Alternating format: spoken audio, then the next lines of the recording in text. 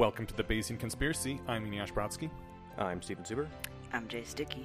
And today we're going to get lucky, but not until after we have talked about the various listener feedbacks that we have. Let's do it. Okay. The first thing we have isn't even a listener feedback. It's just an update. Last episode, we mentioned the Twitter thread about it might not be lithium. Just a couple days after we recorded that, it was expanded into a full Less Wrong post where Natalia lays out a pretty good case that it's probably not lithium.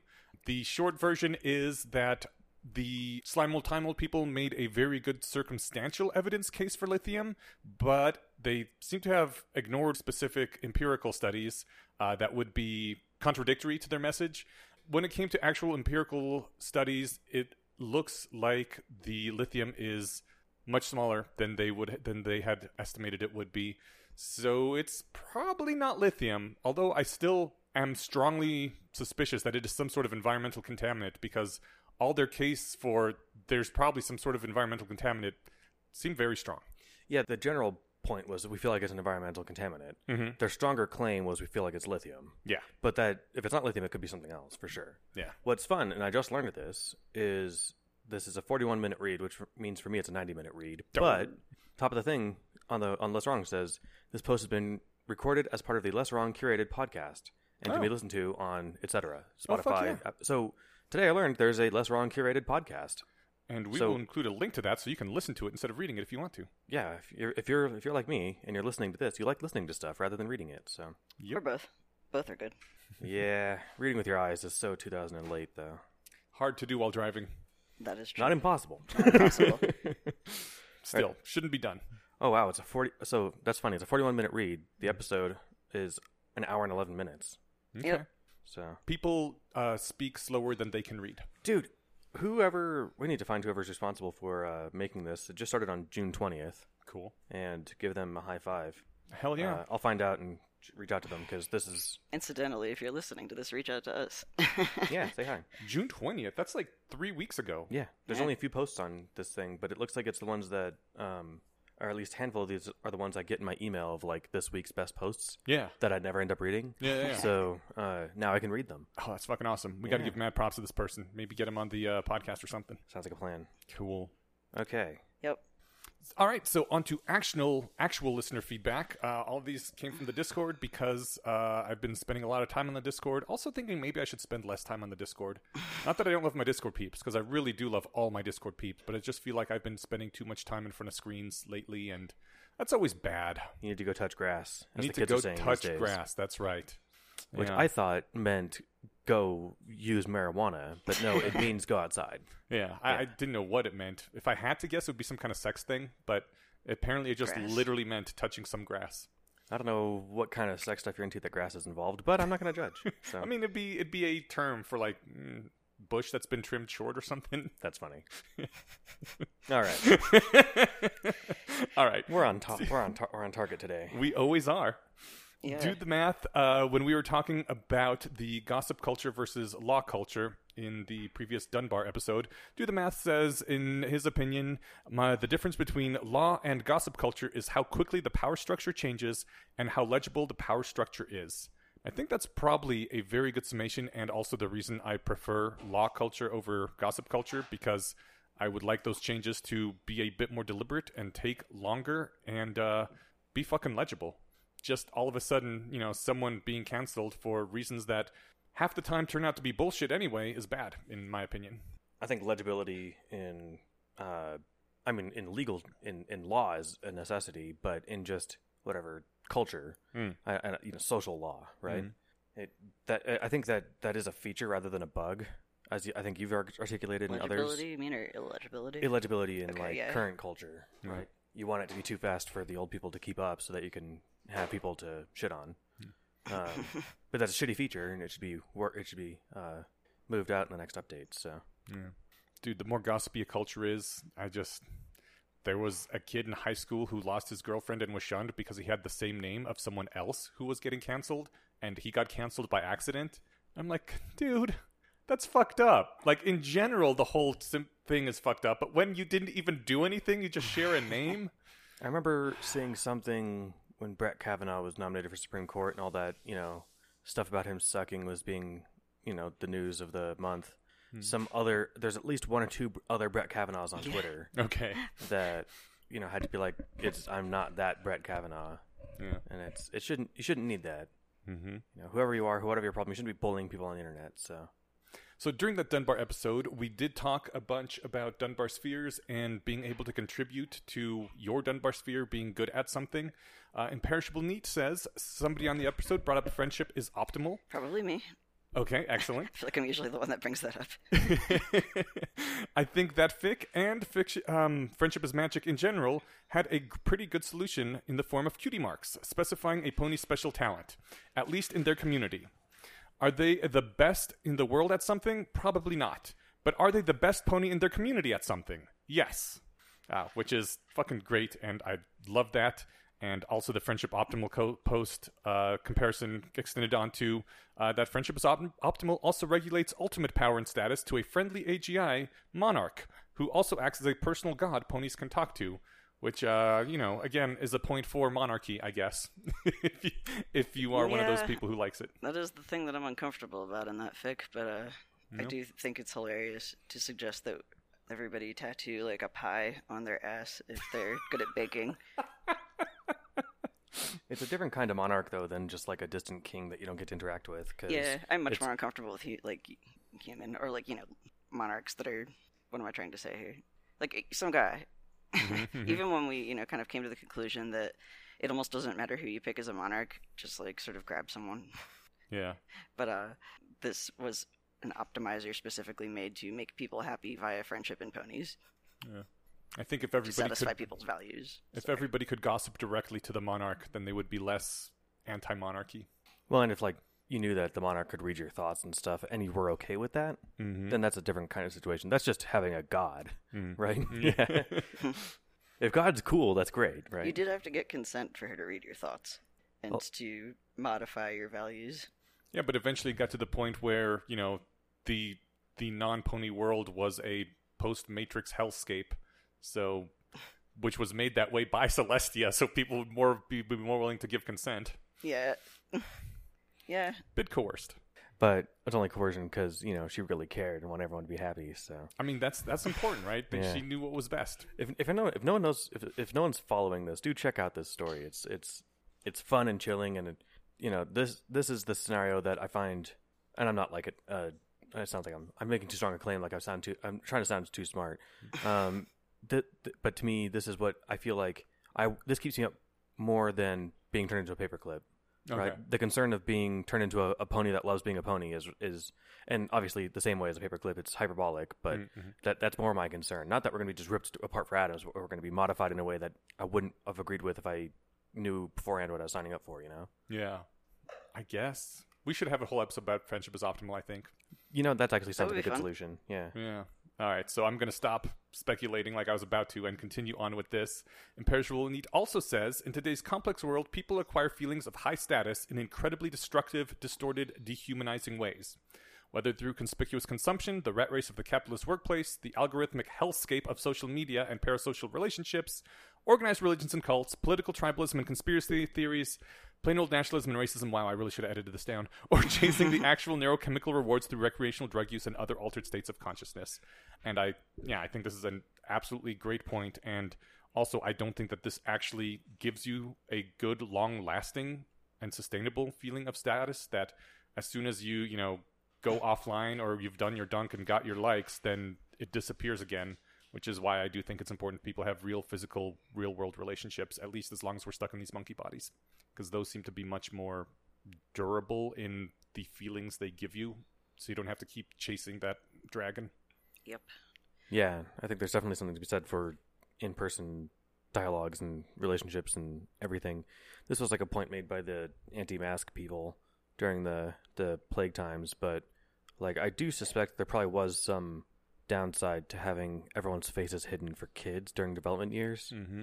I'm not an expert on child development, super far from it. I don't know what age kids start to walk or talk, and I have 3 nibblings at this point. So, nibblings is what you call them.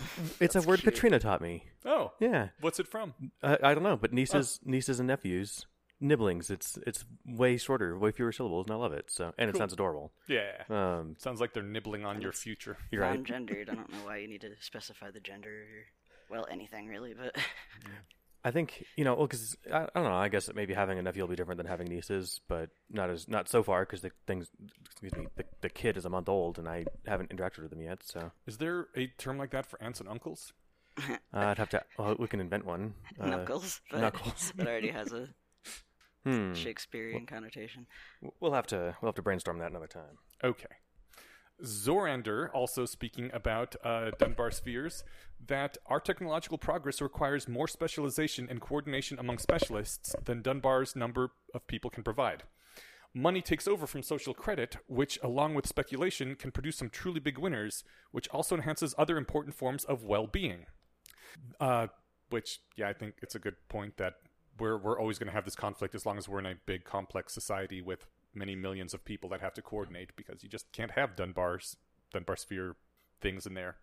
Going to have to somehow thread that needle, balance the two. I'm not sure what the term is. I mean, you can have Dunbar spheres, just it's sort of unfortunate that we have to teach people, that super stimulus is a thing, and unfortunate that I guess there's like incentives for creating Twitter and Facebook and Instagram and these like fake Dunbar spheres that are actually comparing you against an unrealistic, I don't know, again, like the thing with people's like perfect family photos, vacation photos, like they're them at the gym, curated lives. Wasn't that also how the Japanese companies, car companies, Toyota, Honda, ended up taking over the American market? Because in the American market, the workers were just stamping out the same product. Like there was no sense of any, I'm helping people, I'm doing something in my Dunbar sphere. Whereas in the Japanese assembly lines, everybody had veto power, could stop the line. Everyone had some sense of responsibility, so people could get to know that what your contribution was. I didn't know that was responsible for like elevating that company, but I could completely understand. I have a new job that I started 3 weeks ago. Feels longer, but I saw one of the best examples of like companies doing things correctly. We had an issue with it's a drug company that makes drugs for hospitals, mostly scheduled, and the people that were making the drugs were regularly forgetting to put little petri dishes to test the air quality regularly, like I think at 30-minute intervals. And the manager sort of got everybody together in a circle. I was like, all right, so we've been having these issues repeatedly. It doesn't name names. Like most people knew who was responsible for them. It was like, so what I want to ask everybody is, why are we having these issues? Because we as your bosses, that means we as your bosses aren't giving you the resources that you need to do your job, right? And we want to brainstorm together and try to fix this. And it was just like, yeah, it made you feel important and included and part of a team. Yeah, and like I have so many counter examples of everybody playing the blame game and like who's to punish, like let's shame the person who did it. And I think it's super cool for the management to come in and be like, this, we're responsible for managing you, so this is our fault. Nice. That means we're not doing our job right. What can we do to support you more? Yeah, that's some solid ownership. You don't typically hear management make any allowances for. It's always usually it's the children who are wrong, right? It's just a bad kid. Yeah, no, that job's gonna keep me for that and other reasons that they've like. Fucking awesome. I mean, obviously, like it seems obvious, right? You get more loyalty out of your team and better products going out the door if you treat people like humans, but some companies haven't figured that out. It's one of those things that you'd think, it comes with a no-brainer, but it is not an intuitive lesson somehow for many employers, and I don't know how they get by. I mean, it wouldn't be an intuitive lesson for me either, necessarily. I'd be like, I want somebody to make this car door. Just make the fucking car door for me, please. Why do I have to be your babysitter? But then it turns out that actually meaning is very important to people, and they want to be valued as humans. And and I guess that is sort of my job as a manager, which is why I think I'd make a shitty manager. Well, I think just what I mean, I guess, by being obvious is you look around the market and see what other places are doing, and like, hey, why do they have employee retention and we don't? Mm-hmm. And it's like, it's because we suck. Like that's rarely the conclusion they come to, but right. Also, the conclusion "we suck" is not very actionable. It's hard to say, we should stop sucking. We suck in these specific ways, right? Okay, yeah. Let's take a 10-minute feeling bad about ourselves break. Zorander also says that this episode helped me understand the reactions people sometimes have to celebrities. My layman's understanding is that high social status apes generally stay that way by acting well towards those lower down the hierarchy, giving them benefits, food, etc. When that doesn't happen, there will sometimes be banding together to overthrow them. If people see a celebrity as a high-ranking member of their Dunbar sphere, and believe that person is selfish or acting in ways that don't benefit them, the vitriol that is expressed towards the celebrity makes a lot more sense to me. They're treating the celebrity as though there is a personal obligation towards them. That does remind me of studies they've done on brand, what do you call it, like brand affiliation or brand loyalty, where, for example, if you love Apple, but you, like, I don't know, they come out with an ad that you think is really offensive, then it's like people will generally like always stick to whatever their loyalty to whatever their brand is, unless like something personally, you know, unless they feel betrayed by that brand, and then they will completely flip and be like, I was tricked by Apple, Apple's garbage, and replacing everything with Windows or whatever. And it's such a strange thing to understand. What if they come out with a product that offends me, like a computer without USB ports? Yeah, or a phone I feel like it has to be more a phone of jack. a feeling of personal betrayal. Yeah, that's fair. Or a phone without a home button. Oof. I'm very much like I come off like an old man yells at clouds, where somebody who works with computer stuff. Like I hate like touchless, you know, car interface stuff, or not touchless, but whatever, touch screen. Yeah, where's Right, their right, right. touchless car interface? Something without a physical feedback. What do they call it? Not somatic. Tactile. Tactile. Yeah, thank you. I want to be able to reach over and turn and feel a click of the dial when I turn the the air up or whatever, right? Yeah. But that's a very old person, I guess, thing to say. No, you know It's- what's sexy to say is, no, I want to tell my car, press a button and say, make it 69 degrees. And then it makes it 69 degrees, right? Or I just mean, wanna I think it. agree with you, and I think like design blogs and design people would agree with you too. Design is really important, and a lot of times people just forget that. And things like having tactile feedback is a big deal. Blows my mind. Anyways, one final one that I will bring up is Brooks. I just thought this was a great comment, not much to say about it. This is the explanation for why you let jocks into Harvard. Being the stupidest nerd at Harvard would cause you to have a mental breakdown. So they replaced that person with someone who can be proud of being good at sports. That's awesome. I cannot argue with that. It's like kind of sad, but not wrong. Yeah. Or kind of sad, but also funny. Anyway, Stephen, you had a counter thesis on anti-deathism that brought up a few points that you thought we should address. Yeah, this was from, Boyan. But I remember they wrote in with, like, what was your best purchase? And you guys did that episode a month or so ago when I was out. My quick answer to that is a nice mattress. I know it's probably a cliched answer, but it was actually really worth it. Cool. I think I mentioned that, like, it used to be, I'd wake up and my first, like, sensation of existence of the day would be, like, back pain. And that's actually a really shitty way to start most every day. Yeah. And now that's not the problem. Cool. And it's like, that was worth an expensive purple mattress. So, I was going to say absurd, but actually it was worth the money. So, you spend a lot of time asleep.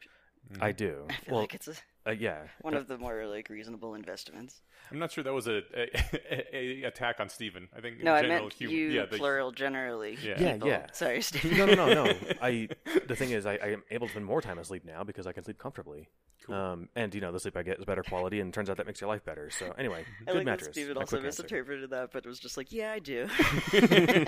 Guilty. He didn't say too much, just a lot. So.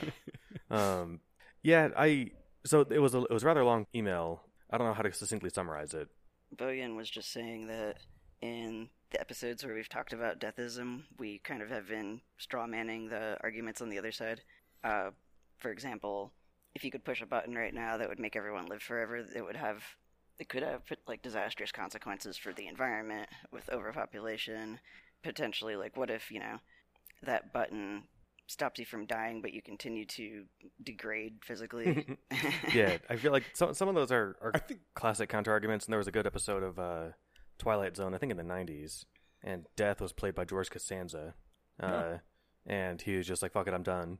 And people are like, there's like a building that explodes, and everyone just comes out screaming in pieces, and they're not dying because he's done doing his job. That's not if it's obviously terrible, that's not the future I envision for being like the goal. I think Boyan does, use the not strawman version of this, where he says that people would still be healthy and be able to have full enjoyable lives. Right. Yeah. No, I was responding just to the general because I've heard that before. Okay. Oh, not dying would suck if you know. It's like no, I don't want to spend my last 80,000 years in increasing stages of decrepitude. Right. Yeah. Turning into a grasshopper. Yeah. I want to spend the next centuries or millennia in a healthy meat suit if I have to have a meat suit or otherwise, right? Yeah. I'd at least be willing to spend a little while, like a brain in a jar, to wait and see if they come up with robot bodies or not. But yeah, Boyan says, at the current point in time, we have to live with massive constraints on all sorts of resources, from space to clean water to other material resources. If the button would also magically create enough space and resources so that the current population could be supported, then people would still want to have babies. So now we need a magic button to not only create more resources in space, but also more resources and more space, and so on. Really quick, I just love the... because you had to gloss over it for brevity, but the characterizing the downsides of aging as debuffs is perfect. I'm never going to not think of it that way. Yeah. And I mean, yes, this is a problem that eventually we're going to run into anyway due to the heat death of the universe. No matter how much we expand and how many resources we can gather, at some point, reproduction, if we continue to grow, then we will run out of resources. But that's not really an argument against death necessarily, as it is an argument against expanding faster than you can support. Can I introduce you to the movie Avengers: Infinity War? It addresses this question, this moral quandary. Actually, yes, I want to bring up exactly that because they're really good. Sorry, go on. Okay, well, the other thing he says is the argument that societal change is supported by death was dismissed by Eneasz because it's not the optimal way to solve the problem. However, it's not clear to me whether we currently have a faster way that can enact social progress from within, and not only from a top-down view. So basically saying that, yes, exactly, it's important for the old people to die off so that social change can happen. The thing is, with any argument saying that death is necessary because of resource constraints or because social change can't happen with otherwise, or scientific progress will slow to a crawl, do the old saying that science only changes when the old scientists die off. I forget exactly what the quote is. Like, none of this is a good argument against solving aging and mortality, because if you really need death to be the answer, we still have death. You can still kill people if there's not enough resources for everyone. If you need to kill people to make social change, you can still kill people for that. Like, his argument is just that I don't personally want to be responsible for killing people, so I'm going to let nature do it instead for some reason. I think it's a dumb argument. If you need to kill people, you can kill people. And if you want to make the argument, look, it's only fair that everybody gets an equal shot at life, so after 1,000 years on your 1,000th birthday, then we kill you, you know? That's fine. Make that argument. There's a famous movie about exactly this premise, you know? So it can just be random, dispassionate, fair.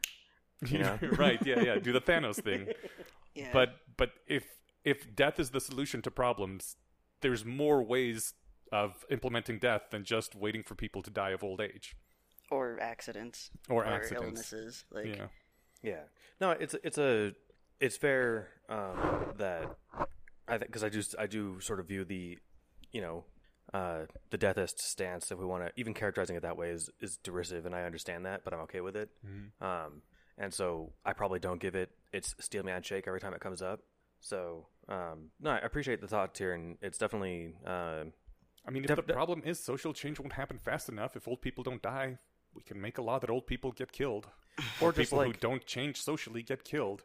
I wouldn't vote for these laws, but we haven't observed it's a solution. That, though, you know, like, you know, it could be, you know, once people start living to be 200, we notice like that society stagnates or something. Mm-hmm. Okay, now we can think of ways to solve this, and it might just be like you're not allowed to be a politician after you are 110, you know, like, or just term limits, whatever. Whenever you want to be a politician, you can only be a politician for 20 years. They actually had that in Three Worlds Collide. There you go. People who were old enough could no longer have any input on how society evolved. Oh, that's right. Yeah. Well, they could advise. Yes. Yeah.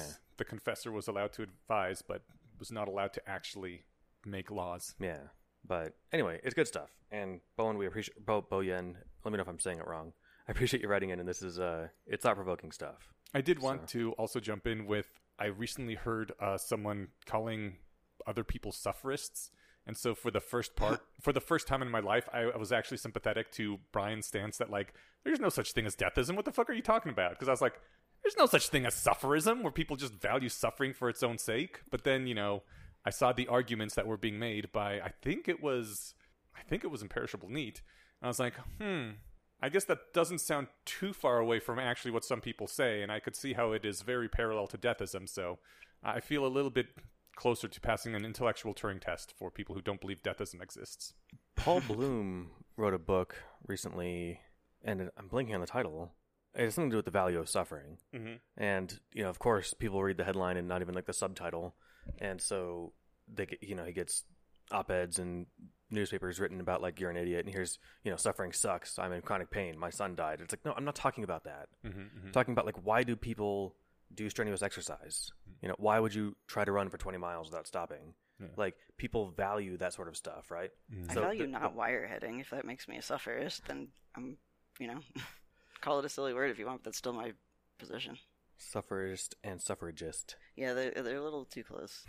Pro-sufferers, I don't know. Are we done with listener feedback? I think so. I appreciate it. This is good. Okay, on to our main topic, getting lucky. And actually, before we get to luck itself, we're going to search for some outliers, because I think that's what luck is mostly about. We are starting with a post called Searching for Outliers on Less Wrong.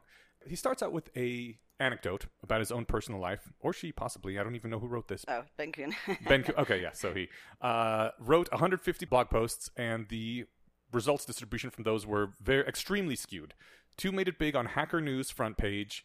After seeing the second post on Hacker News, Dan Lu subscribed and started submitting a lot of his posts. This caused additional traction, which resulted in a first wave of subscribers, and Dan and him eventually became good friends. The other 95% of posts were completely forgettable. And this is a heavy tail distribution. A heavy tail distribution is one where the top few percent of outcomes are a large multiple of the typical or medium outcome. A light tail distribution, on the other hand, are ones where outliers don't matter much. The 1% of tallest people is still close enough to the average person that you can safely ignore them most of the time. By contrast, with a heavy tail distribution, outliers matter a lot. Even though 90% of people live on less than $15,000 a year, there are large groups of people making 1,000 times more than that. And the most important part being, a lot of important things in life are outlier-driven, like jobs, employees, or relationships.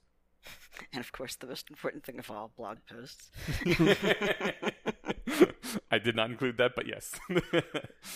So, yeah, I mean, and just kind of priming for the luck stuff, how do you make an outlier?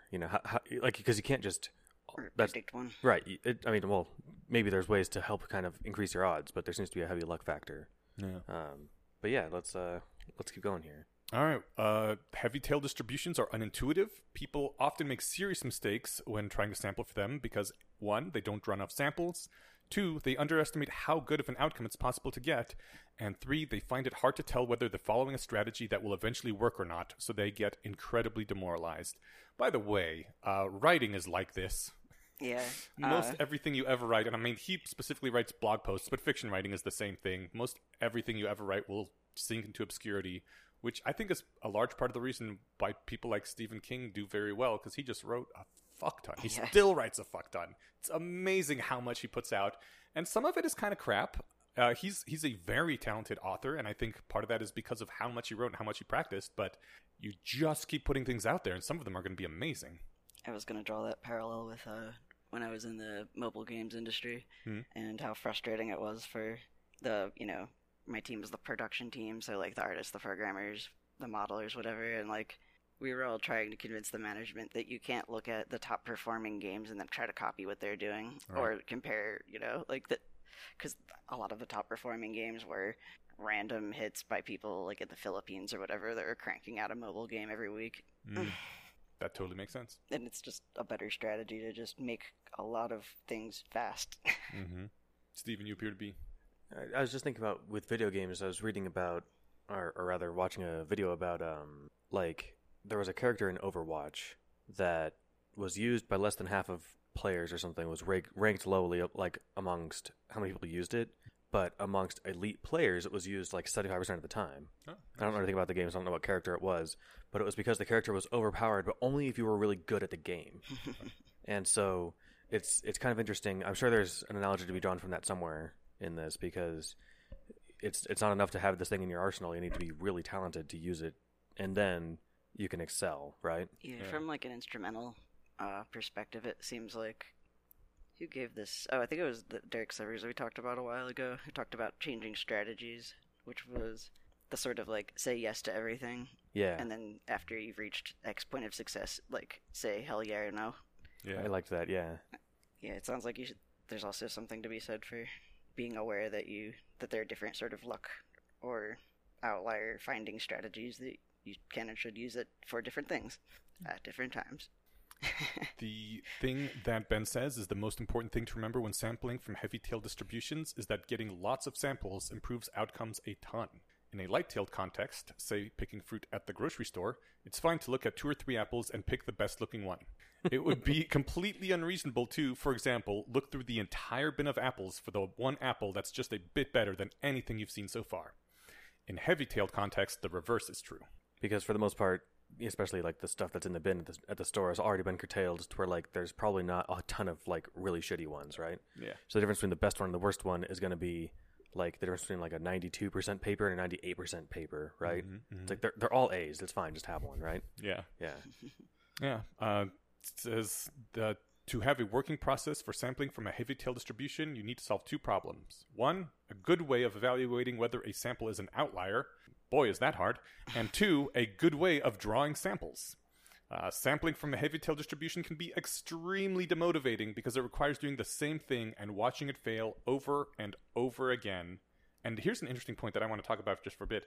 Trust the process and not take individual failures or even large numbers of failures as strong evidence that your overall process is bad. And he says the other hard part of sampling from a heavy-tail distribution is that it's hard to know whether your process is working.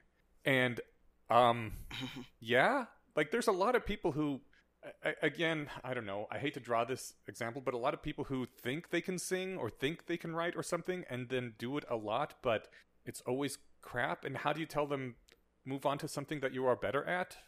Or I mean, there's even like because they could be saying, no, I'm just drawing from a heavy tail distribution here. I need to keep doing the same thing over and over until I finally get one hit. I mean, I think that there's like, how do you know your process is any good? Yeah, it's possible to slide into that too when you're doing something just totally nonsensical, like using fake medicine or something, right? And it's like, no, I need even more crystals, and then that'll work, right? I just don't have enough crystals yet. And it's, sure, 100% of the time it hasn't worked, but that's just I need more data. Like I know that that's not obviously what Ben's gesturing towards, but this is the kind of like whatever shit quote mining that a disingenuous person could use. This has an obvious failure mode that I don't know if it's addressed. To take a example that might be too close to home, but I just thought of now as we were recording this, what if, for example, you had produced 166 episodes of a podcast and were not yet as big as Joe Rogan? Like, do you think, oh, I'm doing it wrong, I should shake up what I'm doing? Or do you think I just need to keep doing it? And also, I know that's not the reason we do this podcast. We do it because it's a lot of fun, and we think we provide something of value to the people who do listen, and that makes us feel good. But, like, if we were someone who was chasing fame through podcasting, at what point would we'd be like, we need to change what we're doing? I'm glad you anticipated my first thing, which was the goal was never to do, to compete with Joe Rogan numbers. But, yeah. I mean, I don't know what number I would draw, after 20 tries or something, start changing it up. But, like, I don't think 20 tries is enough. That's the thing is, I'm not sure what magic number I would have. But at some point, well before 5 years in, I'd be, thinking, okay, it's time to change the recipe a bit, right? Do something different. Like at the 20th episode of the HBO Moira podcast, I still had a couple dozen listeners, maybe. It wasn't many. I was just doing it because it was fun as hell, and I loved doing it. And eventually it exploded, and I was like, holy shit, this is cool. But I don't know. Maybe that's why you should only do things that you really enjoy doing. Like Joe Rogan just loves talking to people. He's innately curious and just wants to hear what other people think. And his own voice. Well. Yeah, I think, one thing that you could do too is, you're not working in isolation. You talk with friends who are working on similar projects or have at least like related experience, and you can try and get some honest feedback. Hey, what would you do differently here? Do you have any thoughts on this? And then that way you're not trying to guess. And if you're trying to figure out, do I would change the recipe at 10 or 20 or 30 episodes or something, you can at least get feedback from people and they can help inform, Maybe that's why most bands break up after a year or two if they don't hit it big. They're like, oh, we tried making some songs. This isn't working out. I need to get back to my day job. And then maybe after a year, they form another band with some other friends, and eventually they turn 40 and they're like, I'm not too old for this shit. That sounds plausible, especially if, the money thing's definitely a factor, right? Like, hey, I had enough money to float this, for a while, but I need paychecks again. So later. Yeah. This reminds me of the whole like explore, exploit problem trade-off. It's just really hard to know if your process is working, and I don't think he gives a good way to figure out if your process is working. He says something about first principles, but to me that sounds basically like intuition, and the people who end up having the best intuition on this are the ones that are going to do the best, but that's not entirely actionable.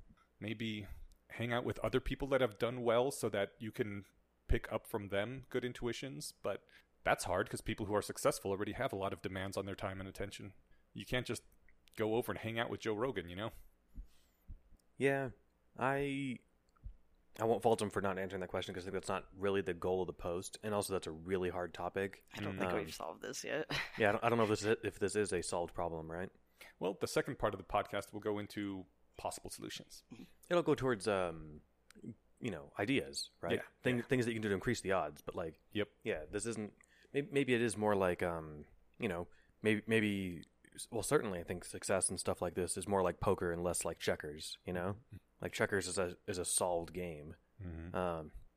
Poker. I mean, it's all odds, right? And you can do what you can to increase your odds, but and how much do you bet? So I think that's a way of thinking about it. Ben says a subtlety here is that the traits that make a candidate a potential outlier are often very different from the traits that would make them pretty good. So improving your filtering process to produce more pretty good candidates won't necessarily increase the rate of finding outliers and might even decrease it. Because of this, it's important to filter for maybe amazing, not probably good. Which is, he draws a direct parallel to venture capitalists funding projects, saying that searching for probably good is less successful than this could maybe be amazing, and just funding a lot of the maybe amazing things. Yeah, most of my knowledge of venture capitalism comes from watching Shark Tank, and they fund a new thing every week, right? I don't think it's like a rule that they have to. But no, I don't think they do anyway, because they get 4 or 5 people pitching, and there's always 5-ish sharks, and they don't always all make a deal. Okay. A lot of people leave without getting one. So, but I think it is like, oh, you found a new thing to exploit here, right? Or you're doing a thing that everyone else is doing, but yours is better. It's just more like, really, I guess, I don't know. I think I'm.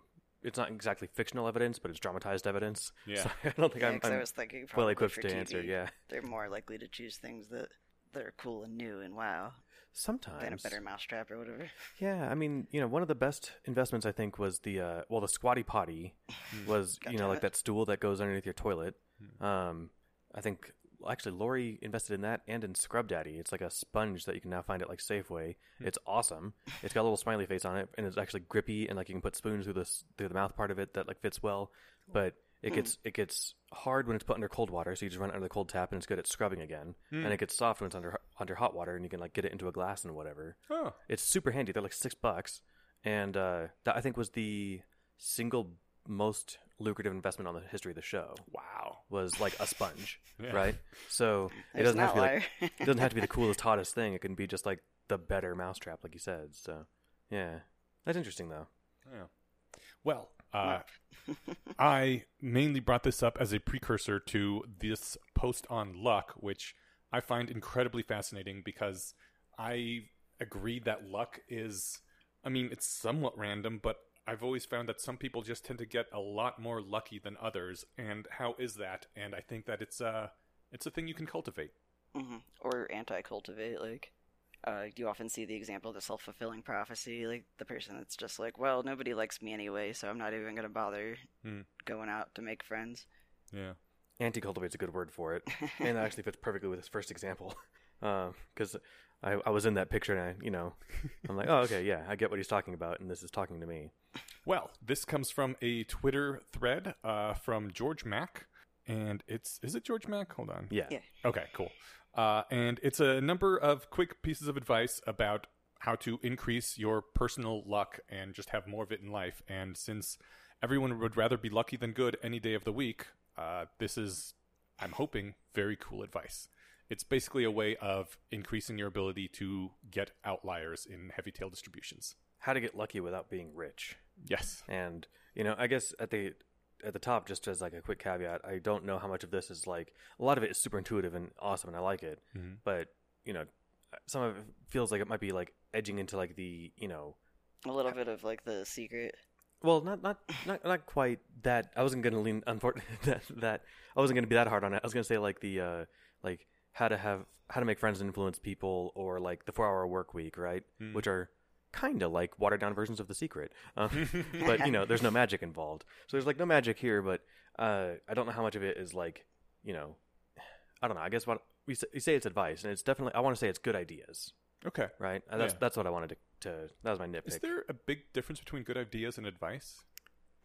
I don't know, but for some reason I like good idea more than good suggestion, maybe more than maybe advice. Like. I thought advice is just suggestions. These are fun things to read, and you might maybe want to try some of them, but not like you're doing it wrong if you're not doing it this way, I guess. Okay. Yeah, your mileage may vary. These have not been, tested by large sample size, so use at your own discretion. Maybe that sort of disclaimer. Yeah. Whereas like advice might be like, oh, your door is squeaky, try WD-40, and like that will almost definitely solve your problem. Oh, right? Okay, I see what you're saying. That advice is much more individual action to solve an individual problem, or I don't know if I don't want to. I guess you're right, because that sounds like too nitpicky of a definition, and it might take us rabbit holing too long. But I feel like we're metaing too much, and we should just start talking about the thing. Right. Okay. That's my fault. Getting into the actual thing, the first thing he suggests is the luck razor. Should we just take turns going into these? Yeah. Sure. This one was one that I felt like I read the first one. I was like, oh, this is great. I'm going to have to read all these. Sent it to my wife. Sounds so grown up. Sent it to my wife, and I was like, oh, check these out. What do you think? And so anyway, luck razor. If given two options, pick the one that has more luck potential. Example, cocktail party versus watching Netflix. Which one has the highest potential for future luck?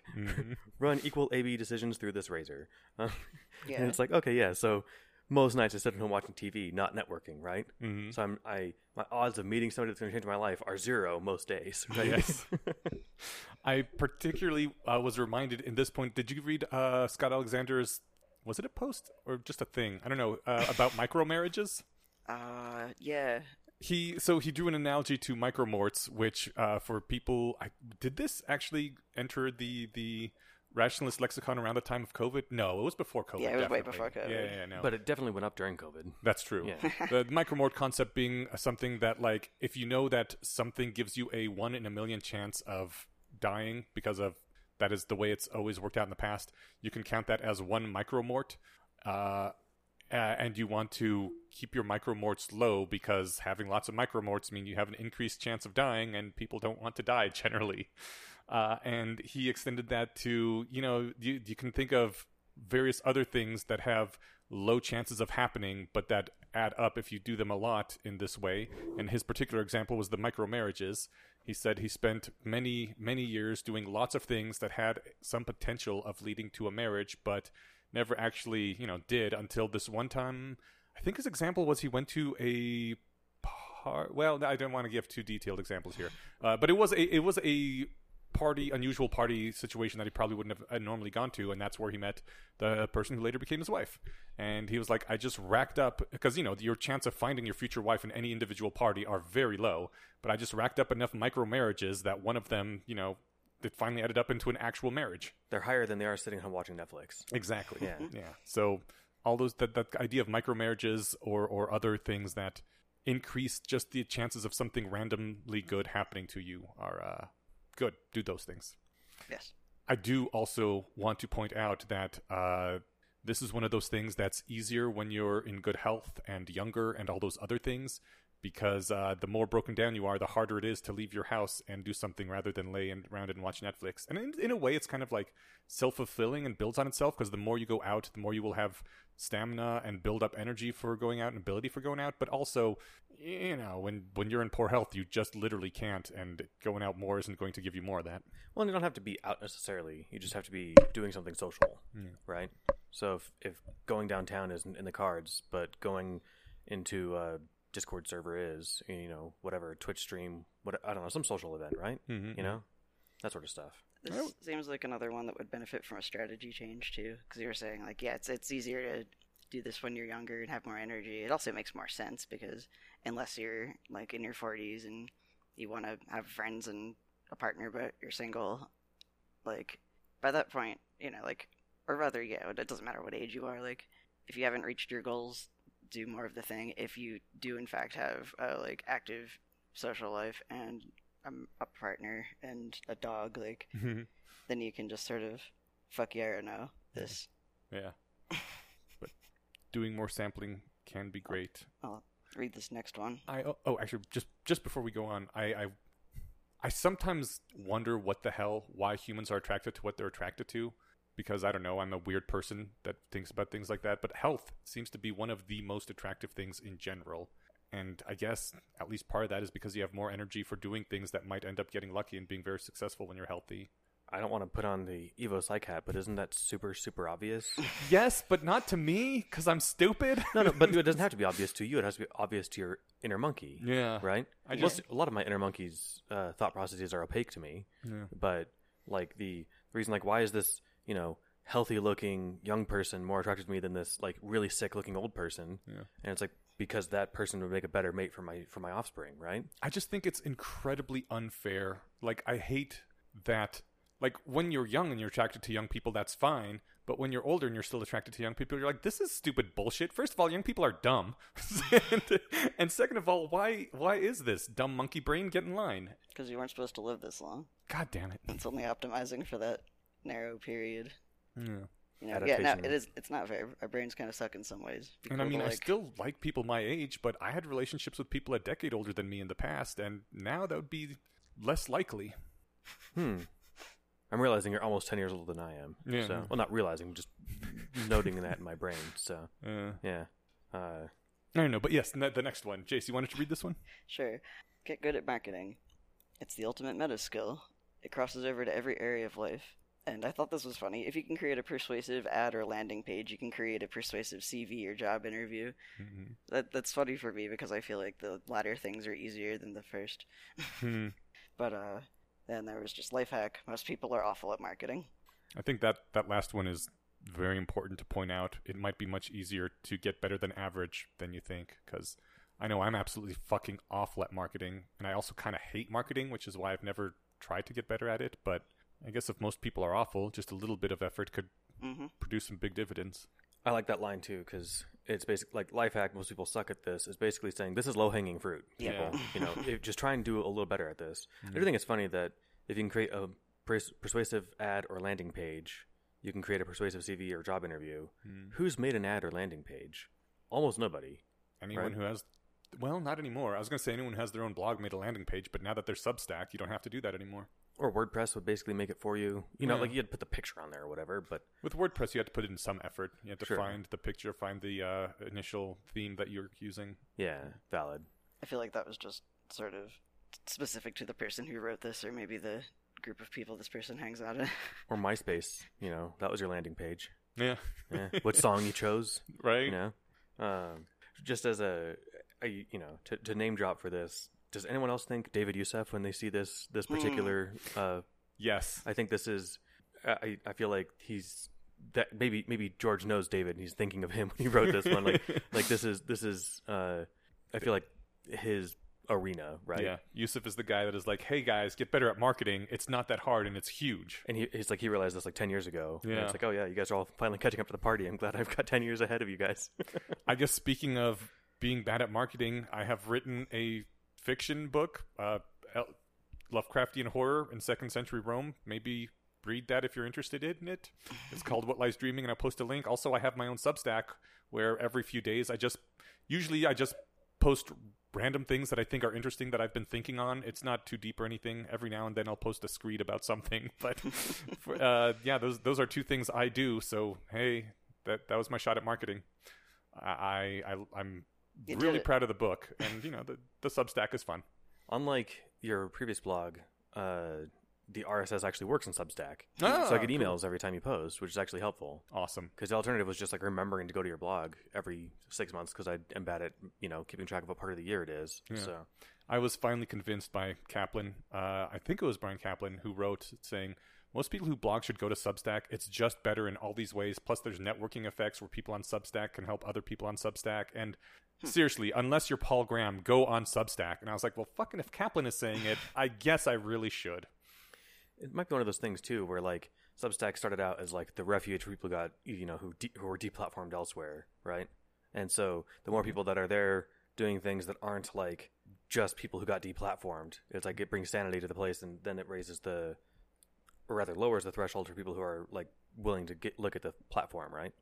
I guess, but I don't think it started out that way. Like, anyone can go there, but, like, it started out with major names from big journalism big journalist places. Huh. I guess I heard about it in the context was like, hey, we'll give you a whole lot of money because it looks like you're leaving your place anyway. Oh, okay. Yeah, that makes sense. Tiabini, is that how you pronounce the name? Tybee left from Rolling Stone. Sullivan left from, The Intercept? Or Atlantic? Something? Like a bunch of big name people just went over to Substack. That's cool. Okay, yeah, my background on it was wrong. No, it was both. I mean, like... Yeah. Little column A, little column B. Yeah. Okay. Well, cool. All right, well, I guess I'll get this next one. Reverse prison advice. Wait, did Steven get one? Yeah, I did the first one. Okay. Go on. The cliche advice to a new prisoner is to punch the biggest person in the prison. Flip this on its head. Find the best person you know and help. Punch him in the face now. Share their projects, give feedback, make intros, etc. I love this advice. It is how I've done a number of things. Just volunteering in general is great times. I've volunteered at a number of conventions. It's always awesome. But yeah, I think this is great. It gets you involved in fun projects. I've also benefited from this a lot. A lot of people helped contribute to the HPMR podcast by giving their voices to it, which was a huge help to me, and did lead to some awesome knock-on effects. Jace, I know you because you were like, hey, you're cool. Let's talk. Also, I can do logo stuff. And I was like, that neat. I'd also like to talk with you. You sound interesting. And hey, can you do a logo for us? Yep, that was a while ago now. I ingratiated myself into your circle by trying to do a voice for the podcast. Oh, yeah. And doing a voice, not just trying. Oh, yeah. And doing 3 voices, in fact, although one of them was later replaced. That's right. But yeah, it's also fun and rewarding in and of itself, Yeah. So that's the big part. That's the sign of, good social advice is, like, even if it doesn't, like, win at the goal, it was fun to, half the reward was just doing it. Exactly. The luck raiser of cocktail party versus Netflix. Like, if you hate going out to parties, this one isn't for you, and that's fine, right? Mm-hmm. But if you like socializing and you just like a nudge to do it, if that nudge can be, this could actually make my life better, right? Then that might help you to do the thing you actually want to do rather than do the easy thing, which is go home and watch American Dad reruns on Hulu, right? I think this one is really, really good advice for introverts because the vast majority of the people that I see volunteering at geek cons and other things are people who are like just they're nerds. They're introverted. They're not that great at socializing. But when you have a task to do and a team to do it with, then you have an excuse to talk with someone. You have to be around them because you're working on this thing. You build relationships. You feel like you're valued in a place instead of feeling like you're the person nobody wants there because you're awkward, And it just helps a lot. A thing I used to do, or I guess still do, is like, as an introvert going to parties, I would like ahead of time ask the host if they need help like preparing things or like just go, I don't know, like, hey, does like anyone want to do a pizza run or something, like just like continually find projects to do to like help the party because it gives me like a non-awkward task to be doing and it lots of benefits. Channel your inner Hufflepuff. That's a really smart move. I need to think about that. I like calling it Hufflepuffing. Doing work that is helpful to people. This one might be Ravenclawing. Smart friends raiser. If you're unsure about a small bet, but your smart friends are sure, take the bet. If you wait for the rest of society to confirm it, you'll be too late. Bitcoin. Yeah, exactly. Bitcoin is probably the chief example there, right? Mm-hmm. Ethereum, maybe Litecoin, but the early cryptos, the early big ones, but the ones that got big, right? Yeah. I put 1,000 into Prospera. Is that what it's called? The charter city. I only did Doge as my alternative coin. So, okay. Yeah. And right now that's looking kind of shaky because a socialist government just took over the country, and they're like, we're going to get rid of all these charter cities. Not doing it anymore. But Prospera looks like they might still have some strong legal footing. I don't know. We'll see. Is this that bank? No. It's that charter city in, God, was it Honduras? I think so. It is one of the Central American countries. Interesting. I don't remember which one now, which makes me really embarrassed because I, invested in it. But yeah, you were informed when you made the investment. You don't need to keep informed, Yeah, okay, that's true. And it may go to nothing because of the damn commies. It is in Honduras. It is in Honduras. Okay, cool. But if nothing else, I feel good about doing that because I took a risk that might pay off really big. Who knows? How does that actually turn around to make money? I know this is sidetracking, but because the valuation, I don't know. Ask the person who gave me the advice. But it's a charter city. It which is, I guess yeah. I don't quite know what that means. But people pay to live there. Is that how that works? There is a lengthy Astral Codex 10 post about this, which I would probably just have to link you because it is long and I don't remember all the details. That's totally fine. I'll Yeah. Google it or check out the post. I'll find it. The point is basically people are allowed to do things which often are regulated so much that it's too expensive to do them, and they need money to start up, so you can buy a small share in it. I can dig it. Yeah, if it gets big, then that small share becomes worth a whole lot. Right. Yeah. I mean, that's investment stuff. I just wonder what this business model was. Yeah. But okay, so I had to Google this because the second part of this was 2 other Twitter handles told George Mack about the Bored Ape Yacht Club, and he ignored it, and apparently regrets that. So it's a limited NFT collection. So that's all I know. Gosh, I hope they got out of that before everything crashed. Unclear. This thread here is from late May, early June, right? So let's date our podcast. The price of Bitcoin is now just under 21,000. Good God. Like, wasn't it just like 3-4 years ago? It was 65K. Just 6 months ago, it was 60K. That's Nutter Butters. Yeah, that's a steep decline. Kind of. Oh no, not 60,000. It was almost 50,000. Sorry, but still, yeah. The silly thing is, last time I bought Bitcoin, it was at 6,000. So even after this huge crash, I'm up quite a bit. Oh, if I ever sell, yeah. I mean, I don't have a full Bitcoin because I couldn't afford a full one, but I have a small fraction of a Bitcoin that's still up a lot over what I bought it at. That's solid. Yeah. I bought Dogecoin like the week before it exploded in January, whatever year that was. Nice. And I bought $50. Okay. And it was like $17.50 like 10 days later. And how much was that worth? I mean, it went from like 0.009 cents to 70 cents. But when did you buy it? At 0.009. Oh my God. Right. So I made like, I don't know, $1,700, right? Mm-hmm. But then while it was climbing, I kept buying more. Oh, so no. I'm like, I'm going to get on this and, keep going all the way to the moon. So I sold off everything and I'm even. Okay. I sold off all of my buy-in, and so now that it's tanked and worth shit again, I'm still up.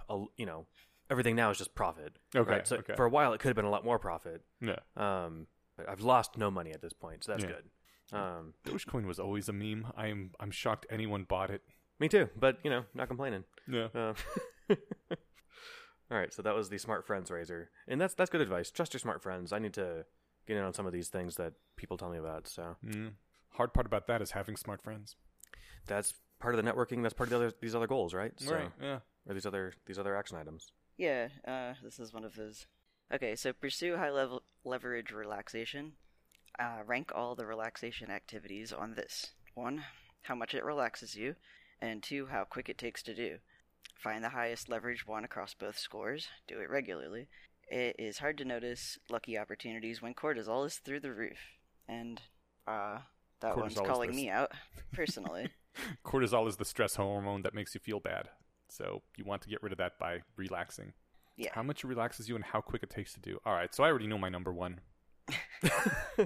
And it's not sex, actually, because the way you How laugh. quick is it? Yeah, my first thought was, okay. So No, what's your? It's your- cuddling. Oh, that's not. Yeah, and that can be 30 seconds. You know? I'd like to at least be a few minutes. No, same here. yeah, But like yeah. just a good 30-second close your eyes hug. That could be super relaxing. Yeah. Yeah. This is Idiosh in a nutshell. Aw. No, Secretly but cuddling? my favorite Is it a cuddling is secret? like lying down, having most of the clothes off, maximum skin-on-skin contact, and just being like close. That's awesome. I don't actually think sex is all that relaxing because it is, It's strenuous. it's strenuous. It's like- It takes time. It's a little bit stressful. It's not something you want to skimp on, in my opinion. Yeah. But the payoff is huge, so I ain't complaining about it. But yeah, it's not. Yeah, especially the end part. It's great. Right. but it's not like cuddling in terms of just sheer relaxation and getting rid of that cortisol. For me, this would be like looking at lizards.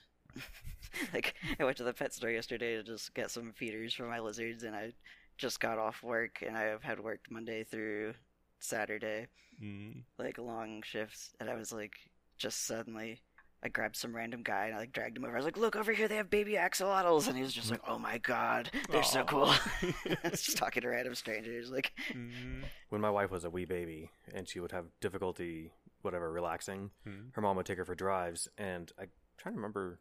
I don't know. I guess they must have been near, not an aquarium because that's like a place where you pay to go look at fish. A place that sells fish. So you don't have to pay to enter. You just walk around and look at the fish tanks, right? free pet store. Yeah. No, sorry, free zoo. Yeah, exactly. A free zoo where you can look at fish. But she would carry her mom would carry her through this, and just that would be relaxing, and she'd fall asleep. And now she finds fish tanks and that sort of stuff super relaxing. Cool. It was ingrained into her from babyhood. So Do you know what your number one is? no, I need to think about this. Yeah. I'll try and put it on the back burner and multi-thread through the rest of this conversation, see if I can come up with one. But I think actually taking 10 minutes doing this by pencil and paper would actually be worth my time. Mm-hmm. But I'll think about it. I want to make a matrix of them and then just pin them to the wall and put like a big blinking light on it. I'm really bad at self-care. Taking a walk is probably really high up there for most yeah. people. If not at the top, then close to it. It's amazing how well it actually works. A good decompression activity for me during a work day is doing the dishes. Okay. It's probably my favorite chore. Okay. It's rewarding. You get the thing done. Everything's out of the way. It's clean. It's not like if you're vacuuming regularly, you don't notice when you vacuum the things shouldn't look that much different. And so that's not very rewarding. But it leaves the lines. It does leave the are lines like a super freshly mowed rewarding. lawn. You're right. Yeah. Yeah. I love the line. I'm glad That's why that I we're could never all get like one of those this. fucking stupid Roombas that bounces all around. Oh, I kind of like the chaotic Roomba lines, actually. Have you seen a lawn that's mowed that way? It just makes you want to pull your hair out. Somebody who just goes all over the place. I'm so scared of the idea of a Roomba lawnmower. It seems like just a horrifying accident waiting to happen. Oh, it's a guarantee. Some kid's just gonna get thrown into that thing like a wood chipper. So, all right. Well, No, I read that one, I think, didn't I? No. That was Yeah. okay. So I am reading the next one. Sorry. Avoid boring people. Avoid people that bore you. Avoid being the boring person in the room. avoid yourself. Be interesting and seek interesting friends. People will remember you when they have an interesting opportunity. I don't know what to say about this aside from that's awesome. I guess the harder part is avoiding the people that bore you because it can be rude sometimes. One of the nice things I guess about parties is that there's snacks and drinks around. Yeah. And whenever you're starting to feel bored, you're like, I'm going to go refill my drink or I'm going to go get a snack, and then just don't come back. Well, and then there's often limited seating, so it's like, oh look, spot to sit opened up, or I'm tired of sitting. It's just you like to move around. I think that's acceptable at parties. Yeah. And you do get to choose which people you allot your time to. Mm-hmm. I think the hard part is number 2. Avoid being the boring person. I mean, I guess you could be the person wearing a wizard's hat and nothing else, and people talk about that, but maybe find more subtle ways to be unboring. I think there's a number of ways to easily avoid that just with a little bit of prep time. I mean, just being a rationalist in a room full of muggles is enough that if you need to, you can just break out something like, I think death sucks. And all of a sudden you're not the boring person. All of your idiotic intuitions about solving the homeless crisis or whatever, putting caps on rent controlled apartments or rent rates. Right. Those are all wrong. Fight me. That's a way to get people's attention. You may not want to start right with that. Maybe you start with Thanos did nothing wrong. Because at least then it's fictional and people won't get all, upset. That's fair. You might look like an edgelord, though. There's also, I don't know, like... But you can just prepare knowing a few things that you've done in your life that are generally unusual and interesting and mention those. Step 1, do those. Step 2, talk about it. Yeah. Okay. Or just, being yourself. There's a temptation to kind of not be the weird person in the room, especially if you're meeting new people. I had to push against that for a bit at work. Yeah, you guys have selves that you are? Weird people are interesting, and if you're trying to conform and be like everyone else, that's boring. In my opinion, anyway. No, I think that's the point. You don't want to fit the mold, right? I think the easiest way to not be the boring person is to have something you're really excited about. Like, just when you think about it, you get enthusiastic. And, I mean, maybe it's something that other people find boring. I know I've talked with people who are very enthusiastic about things that I find boring, and I usually will move away if that happens. But, it's rare, because oftentimes enthusiasm is contagious. I love hearing people's rants about their special interests. They get so cute when they're all excited about whatever ships or something. The only two things that I find very boring that people are often excited about is their dreams, because that's their actual literal dreams that they had last night, because everyone thinks someone else's dreams are boring. They just don't ever talk about it's dreams. so hard to convey why it was a good dream, Yeah. And drug use, because drug use is basically just dreams on order. And I'm like, yeah, I know you have a great time with these drugs. I do too, but that's not a bad way to put it, actually. I knew people in high school who are really into weed, right? And it's this is a really boring interest. Remember, there's an episode in season 3 of What We Do in the Shadows. There's another energy vampire, and his thing was talking about weed to bore people. Yeah. Cool. So, I can dig that. And as far as people's enthusiasm, here's a piece of these are interesting suggestions or whatever. If I'm going to nail down what I think is good advice, never shit on somebody when they're expressing enthusiasm for something, right? Yeah. Unless it's something stupid and dangerous, or whatever. That's different. I love driving around 90 miles per hour with no seatbelt. Yeah. Then maybe if they're doing something, but express disapproval. With the obvious caveats, if someone just is really into something that you find super boring, don't give them a bad time for it. Yeah. Let them love their stuff. If someone really loves 50 Shades of Grey or whatever, don't shit on it. Good example. Yeah. It's not my cup of tea, but I'm glad you like it, man. Yeah. Exactly. All right. So this one is perfect because it applies to me. 0. DMs are the hack of the century. Most DMs, 0 value, asking for help, looks like a scam or time sink. Lucky DMs, provide value, give help, look legit. DMs in this context is direct messages, because he's posting on Twitter, but basically it means any individual reach out, like a direct email or something along those lines. And so it applies to me 0 because I'm not, because you're right, I didn't think about email, and that is actually a smart way to do stuff, right?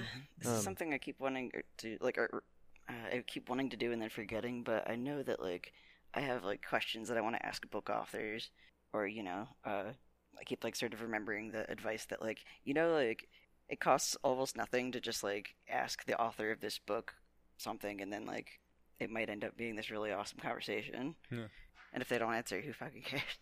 That's the thing is, I think you put it really well when you got Dan Carlin to do the voice of Enosh Brodsky in Reference Rationality. Yeah. Was because I asked, dude, you got Dan Carlin? And you were like, yeah, all the worst thing that could happen is he would have said nothing, right? Yeah. Or said no. Yeah. And it's a quick thing. You also don't want to compose an essay for them to read anyway, right? Mm-hmm. So it doesn't take you that much time to give them a succinct couple of sentences. Yeah. And then they don't have to spend a long time reading it, and they can just thumbs up or thumbs down, Yeah. Yeah. I got Zoe Chase the same way. She's not nearly as big of a name, obviously, but I was a big fan. I reached out to a number of people, and most of them just said, no, but thank you. Several just didn't reply at all, and at the time I was like, oh, what, you're too good to even reply no to me?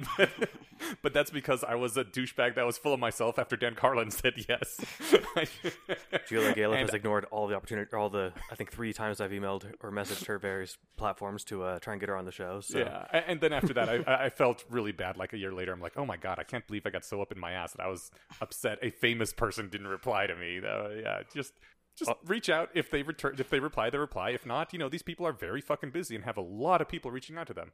Yeah. And even just replying, sorry, no, can't, is often more than they can handle. If 1,000 people do that. It also opens up a communication channel, right, if you reply. Yeah. And so it's maybe you don't want, them to say, that's no problem, maybe another time, and then you have to, weasel out of, doing it at all, right? Because you really just don't actually want to.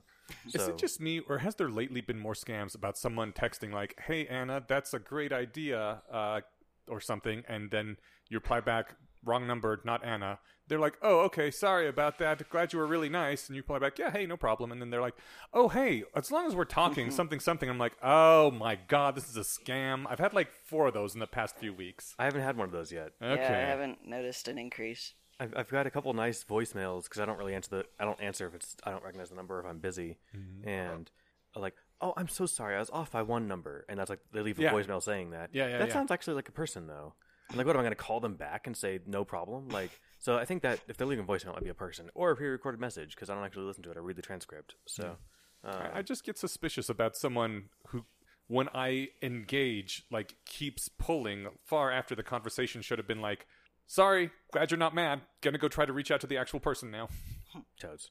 And I want to clarify because you're talking about, feeling like annoyed that people didn't reply or whatever, and I mentioned Julia Galef has ignored my 3 times to get her on. This is not... You are directly calling out Julia Galef. No, I'm saying the opposite, that I totally get it, and no pressure, not, like, no hard feelings. I'm just saying that, like, this is an example of, like, worst case scenarios, you get ignored. Yeah. And it's like, all I did was waste a grand total of 5 minutes across 3 years. Yeah, so I had that time to spare. Like, okay. I believe we are up to Jace again. Yes. Yeah, another good one for me. Avoid toxic people. It's hard to notice lucky opportunities when you're arguing or replaying arguments in your head.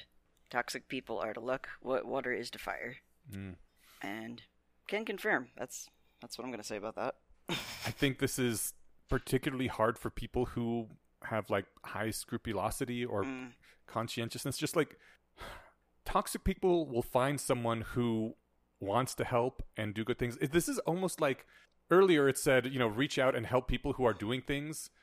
There are toxic people who will latch onto someone who is this kind of person, reaching out, helping, doing things, and just suck absolutely everything they can out of them. Yeah, that's why you need that the advanced Hufflepuff skill of recognizing those people and having really firmly established boundaries to keep them from manipulating you. Because they'll take everything and you won't have any extra time or energy to spend on going out to parties or sending direct messages to people or whatever else. That's a good point. And yeah, you're right. That is the be careful mode of being super eager to help, right? Some people are all too eager to accept your help, right? And not just that, like if sometimes they'll take your help, sometimes they just want your engagement. And so you get stuck in weeks of, back and forth drama, processing things. And I mean, yeah, sure, that's important, especially for people who you are in a dedicated relationship with that you think that's important. But if that's all it is all the time with someone, like, it's just taking up a lot of energy for nothing. You've mentioned this, I think, on previous episodes. You've used the word scrupulosity in a context I'm not familiar with, but I have seen on your blog. But I don't know if I missed the memo if this usage is circulated the rationalist sphere or something. Yeah, a few years ago. Oh, well, I missed it. Do you have a quick, just because I like it and it's an interesting subject, and I might not be the only person who doesn't know what you're talking about. So. Oh, yeah, sure. Scrupulosity. The feeling that it's almost like the downside of heroic responsibility, the feeling that you are responsible for people around you always feeling good, and that you feel a lot of guilt whenever anyone has bad feelings, and you want to avoid that from happening. So... a synonym for scrupulosity is religious OCD. Yeah. It's actually a psychological disorder. I hate to call it OCD because I don't have OCD. Screw off. But I guess technically that is the thing they call it. It's for what it's having pathological guilt or like an obsessive need to. Yeah. If there's someone hurting out there in the world, you want them to stop hurting, and you want to do something specifically, personally, to do it. It's the hurry up and become God motivation, because no one should ever suffer. And if someone is suffering and I could do something about it, why aren't I doing something about it? That's as bad as making them suffer myself, For what it's worth, as far as like not wanting to like grab the label of OCD or whatever, I'm pretty sure that most every diagnosis like this exists on a spectrum of 0 to 100. Yeah. And it's only once you cross the threshold where it's like, okay, now it's like we're gonna just say you have the label, right? And that's when you need whatever interventions on it. But I feel like we're going to look back at like in 100 years and be like, why were we putting everybody in these boxes when everybody is in all these boxes, right? Why are we trying to shove boundaries on these things? Yeah. I think it's helpful in a context, but like you don't want to. Once it gets bad enough to be interfering with your life, I think is when it gets to the level of diagnosis where it needs a name. Like I think the Peter Singer example about the kid drowning in a pond If you see a kid drowning in a pond, are you going to let it drown so you don't ruin your $2,000 shoes?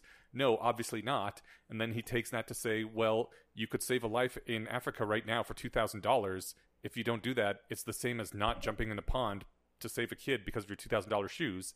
And I think that is very compelling, and that results in being completely destitute and working all the time to ship off money to people overseas that you don't know, and it's not good. I have found it. And a lot of people don't fall into that mind frame, but the reason that was kind of like the catalyst for the effective altruist movement, and not like the 50-year lifespan actual goal of it, is because that's not tenable. Yeah. And in the original essay, I think it's Famine, Affluence, and Morality, published in 1975, there was a line that the conclusion of this is that you should keep giving until you're sacrificing something of comparable moral worth to what you'd be providing to a child's life. That's the thing, right? So it's like, okay, well, that means like no new clothes, no coffee, so like, but that's the logical conclusion, not necessarily what one ought to do. It's just like, yeah, if you run with this all the way, that's where it ends up, but it doesn't mean you have to do that. I'm a big fan of, I literally don't understand why it doesn't mean you have to do that, because I strongly feel you do. And maybe that's what the scrupulosity thing is about, because I don't understand why that's wrong. I'm a big fan of like, I think you could say it's less wrong, right? And that's, ding. But like, I was first exposed to the idea on Slate Star Codex, but I'm sure it's been elsewhere. But like a moral gradient, if I eat half as much meat as I used to, I'm half as good as a vegetarian. Mm-hmm. And if I convince somebody else to do that, I've made a vegetarian, right? Mm-hmm. The two of us are one vegetarian, and that is one vegetarian's net positive impact on the world. That's a really good way of looking at it. And so if you're doing anything, you're doing more than nothing, and that's morally praiseworthy in and of itself. Maybe the key is to think about things instead of like, I'm bad for not doing. You can think of things I'm good for doing, right? And that is a shift, because no one wants to say I'm a good person, right? Yeah. But, you can just say, no, objectively, I'm better than most people because I'm doing something, right? And that might be, you do that without in a non-elitist way, and I think that's the path to victory. But yeah, scrupulosity is a lot of crushing guilt. And we got way off topic, so we should get back onto topic. Thanks for indulging me. Oh, no, totally. Yeah. So avoid toxic people. Did we have more to say about avoiding toxic people? Nope. No. Good idea. Okay. Next one is poker mindset is greater than roulette mindset. Ridiculous but true statement. Playing a game of roulette thinking it's poker is better than playing a game of poker thinking it's roulette. Assume everything is a game of skill and there's always something you can control. I think this is just really good advice, because it's usually the case that there's something you can do in a situation to improve odds a little bit. And if you never think that's the case, you won't ever do anything, even the stuff that you might be able to do that's low-hanging fruit. It's probably true more often than it's false. And so I think, because my first thought is like, dude, there are a lot of things that like you just can't control, right? Mm-hmm. But assume everything is a game of skill and that there's always something you can control. If you're doing that, then at least you're trying on things that you otherwise would have passed up. Like if I have stress about the current state of government or something, at a national level, there's literally fuck all I can do about it, right? Mm-hmm. Basically. Mm-hmm. So, that's an example of like, don't burn energy trying to do something about it.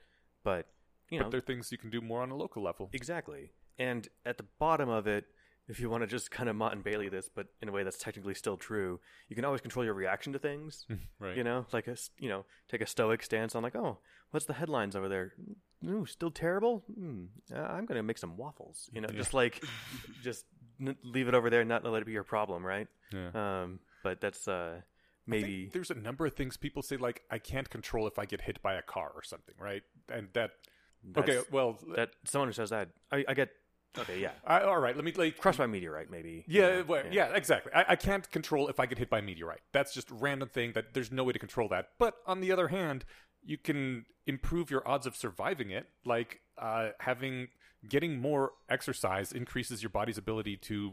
the VO2 level, I think it was called, just ability to absorb oxygen and use it, and people with a higher VO2 level are more likely to survive the same traumatic event as someone with a lower level. So even just basic fitness can help you control things in a little way that you wouldn't have thought could help you control things, right? fight a meteorite.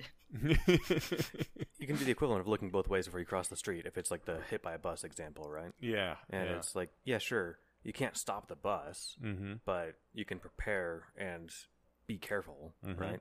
And if the version of that is eating well and exercising, then it's like that's you can always have 3 days of calories somewhere in your house in a closet or something. Yeah, and there's always a like this is I like that because that puts things back in your control in a way that like yeah, you can't stop the thing, but you can put up guardrails in your life, right? Yeah, I like that. Let's see, the next one was obsess over environment. Move to the city with the highest chance of luck. Move to the city with the highest chance of luck for you. If you can't physically move, do it digitally. Find like-minded people on Discord and Twitter. Provide value. This one's hard. Huh? I was like, check. I mean, Jace absolutely did that. Yeah, you're badass. I'm not. I moved to Denver, but that was just because that's where my wife was able to land a job after college, and it was only an hour away. So. But I think the hard part is like provide value. It's like, okay, sure, don't suck, got it. Like, provide value is just what he said before. Find someone doing something and offer to help. You can always find something to do. Yeah. It's just this one might be, If you're going to a party, you can bring some snacks or something. I don't know. What's funny is he's actually making the point that I made earlier about if you can't go to a cocktail party, do it digitally, right? And here I am arguing against it because that sounds hard, but it's doable. Find an online community that doesn't suck and be involved there. Yeah. Being in the place where something can happen is really huge, though. Like if you want to be an actor, you have to go to Los Angeles or New York if you want, stage acting. There's just no other way around it. Even though technically, there are some movies that are shot in Omaha or whatever. Right.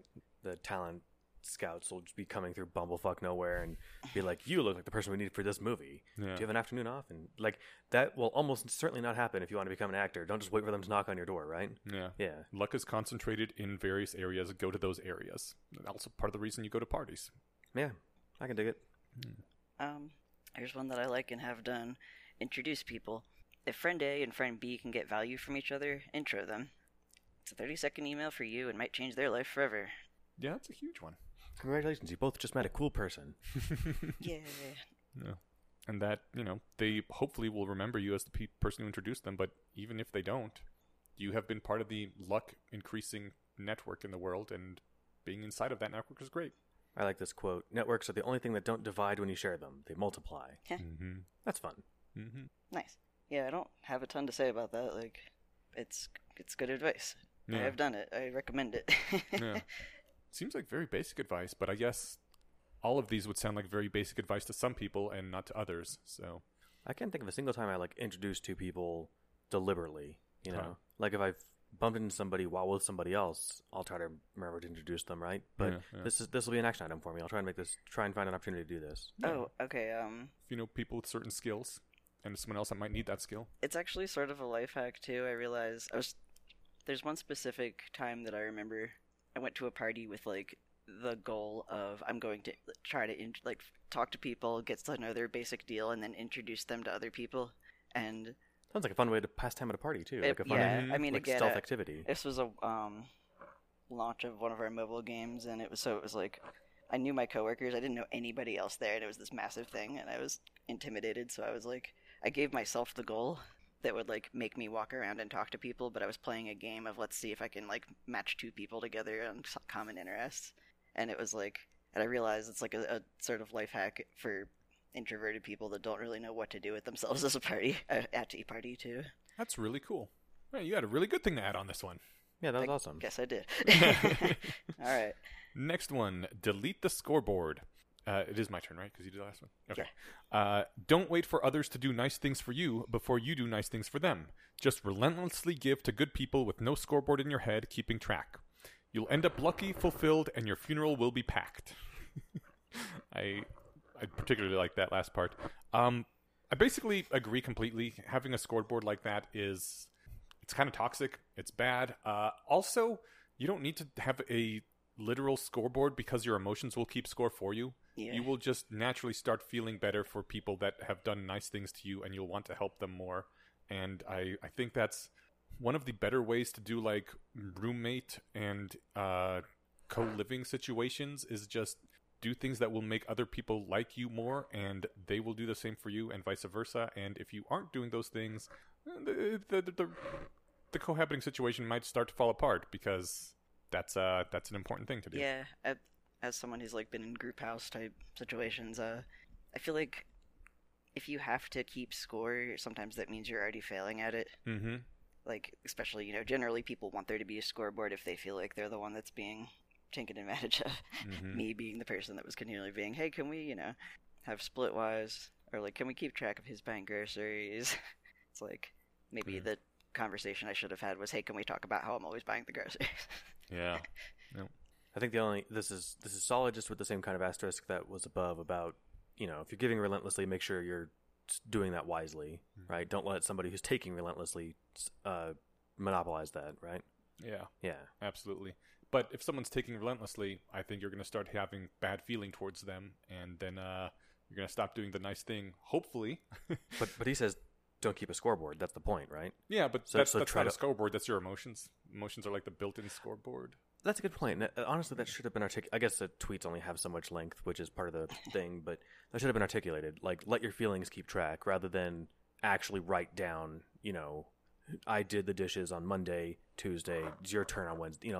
That is nonsense. That's going to make no one happy, right? And it's also good to keep in mind that, like, you're not going to see everything that someone else does, and they're not going to see everything that you do. So it's important to keep wiggle room in there. And I think this is why he says just relentlessly give to good people with no scoreboard, because if you keep that scoreboard, you're going to notice all the things which they sometimes don't notice, and vice versa. So just the idea that you're always going to be sacrificing something, and you're always going to be putting more in that you feel that you're getting, is remember that and just be okay with it. Be doing this to people that you like enough that you are fine with giving them more than you're getting back, and actually it'll turn out good, usually.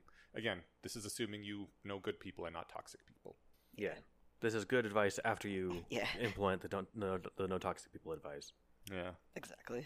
And this is also how Hufflepuffs work. They just always do nice things for each other over and over, and it works very well. Strong building snowballing effects. You just have to use your Slytherin for a minute to trim the people first, and then Hufflepuff it. Yeah. Yeah. That's why you should always have a Slytherin somewhere in the group to find, the toxic people and cut them out. That's one way you can provide value. Exactly. If your group doesn't have a Slytherin yet. Yeah.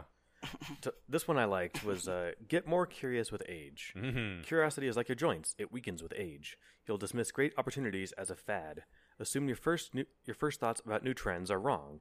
Age like Gary Vee or Mark Cuban. I don't know who Gary Vee is, but I know Mark Cuban is. Who's Mark Cuban? He's a billionaire investor. He's one of the Shark Tank guys. Okay. He was on Brooklyn Nine-Nine. He lent the Pineack Bandit his jet to take for his bachelor party. Pineack, He's a rich dude. On the show, the Pineack Bandit had gone to Shark Tank to pitch his blanket, okay. the Smush Shush. Okay. Nice. It's like this bone-crushing, heavy blanket that he put on Barbara that almost killed her. So, Oh, Oh damn. my god.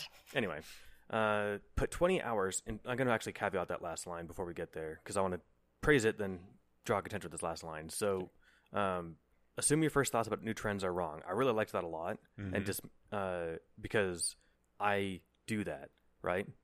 And I'm like, oh, I'm already an old curmudgeon. I've been doing this forever, and don't dismiss great opportunities as a fad. Try something.